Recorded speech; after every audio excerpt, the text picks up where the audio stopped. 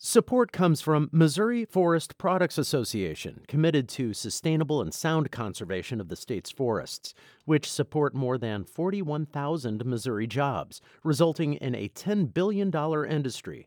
ChooseWood.com. From the St. Louis Public Radio Newsroom, this is The Gateway. It's Tuesday, May 14th. I'm Wayne Pratt. Ahead, many educators agree setting up kids for academic success starts with early reading proficiency. One woman in Kansas City is on a crusade to make sure children have that success. If you're not reading proficiently by third grade, the likelihood that you graduate from high school is significantly less. The likelihood that you're incarcerated at some point as adult is increasingly higher. We explore a Kansas City woman's effort to set up children for academic success. But first, the news.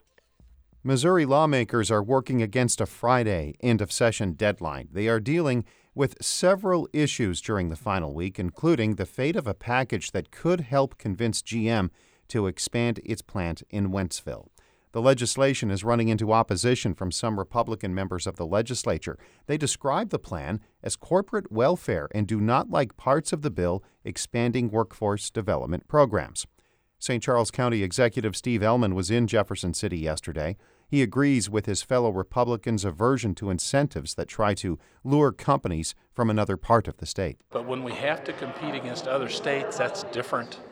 And yes, I don't like it, but can we just not do it and expect GM to come here and not go somewhere else? I don't think so. Ellman wants Governor Mike Parson to call a special session if lawmakers do not act by Friday.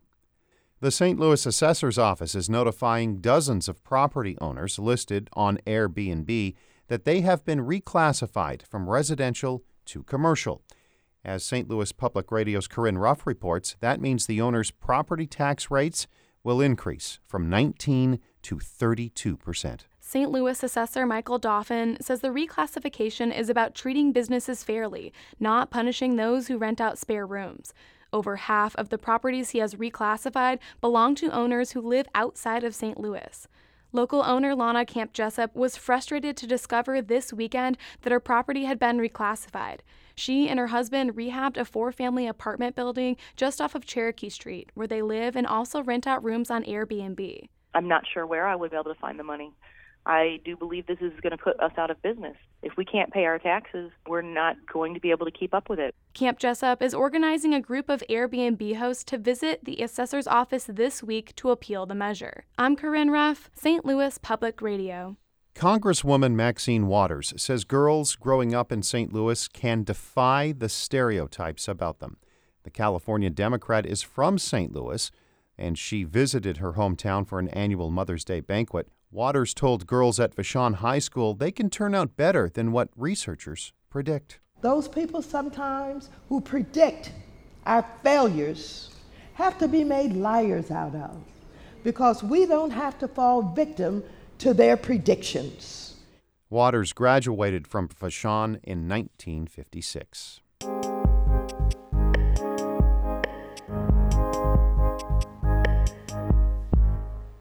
Many educators agree that pre-kindergarten and early reading proficiency are factors in setting children up for academic success.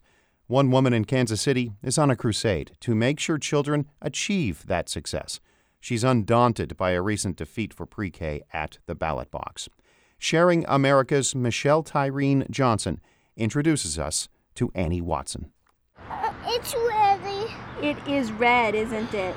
Annie Watson is always juggling two things: educational policy issues and kids. On this day in April, her kids are tackling the jungle gym at a playground not far from train tracks. Talk to your dad. I think he has your water bottle maybe in the van. Or would you like to sit here with us, or do you want to go play? Watson is a former teacher and now works at an educational nonprofit. As a parent and advocate, she says that quality education is a luxury for many. I often say as I move farther and farther out of the classroom, I'm also moving closer and closer into it as I have children and are choosing schools. At the park with her husband and her 3 children, Watson says she believes empowering parents is also about empowering children, starting with her own. Watson's 4th child is due in August.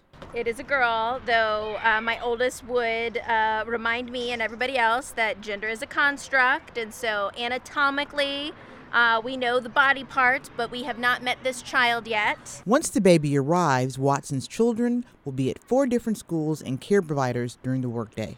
As part of a 2-income household, Watson recognizes the privilege of being able to spend 75% of her own take-home pay on quality early education. But for so many families, that is simply not an option. Education as a portal to greater equity in the community is part of what drives Watson, particularly her work at Turn the Page KC, a nonprofit dedicated to getting all kids in Kansas City reading by 3rd grade.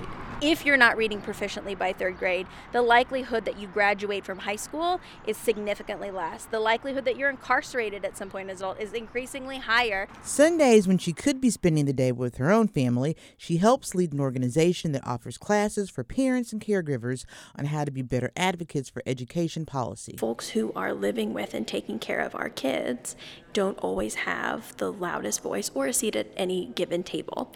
And so how do we change that? Facilitator Denisha Snell credits Watson with getting it started. Annie had played an integral part in convening and pulling all of this together and finding our fellows, recruiting our parents, and really getting us plugged into the community, the greater Kansas City communities. Watson, who is Asian American, says that at one point of her life, she wanted to be a high-powered DC political fixer along the lines of fictional character Olivia Pope on the TV show Scandal. I didn't ever intend to be in education. I, in fact, didn't like children when I was younger. I'm an only child. And so the thought of young children really scared me. Recently, Watson found that the path she took away from politics as an educator brought her right back to it. Watson was one of the architects of the Kansas City, Missouri mayor's campaign to fund universal pre-K education in the city through a sales tax. She was at an election night watch party to hear the news that the initiative on the ballot failed. This is Mayor Sly James conceding the loss. And this city is going to go on, and it's going to go on well. Thanks for being here, and thanks for listening. This was the first time Watson had to deal with education as a political issue. But she says as she continues to move forward in her work, political defeat doesn't change anything. We will dig deeper into what best practice can look like, what we want for our city, what that means for kids, and continue to come up with solutions for how we can get there. And coming up with solutions will continue to motivate Watson. Yeah, it's all tied in together for me in this 24/7 kind of endless sort of thought process and effort. It's just all the time. It's all the time in conversation with kids and work. It's all jumbled up into the same. She'll continue to juggle that jumble, advocating for children and education and welcoming a new baby to her growing family. For KCUR and Sharing America, I'm Michelle Tyreen Johnson. Sharing America is a collaborative reporting initiative about race, identity, and culture. The executive editor of St. Louis Public Radio is Shula Newman. Music by Ryan McNeely of Adult Fur.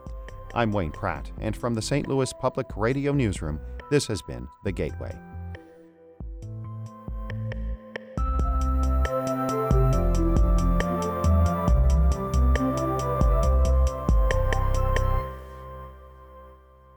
Support comes from the Missouri Forest Products Association. Missouri produces wood pallets, railroad ties, white oak barrels, hardwood floors, and more.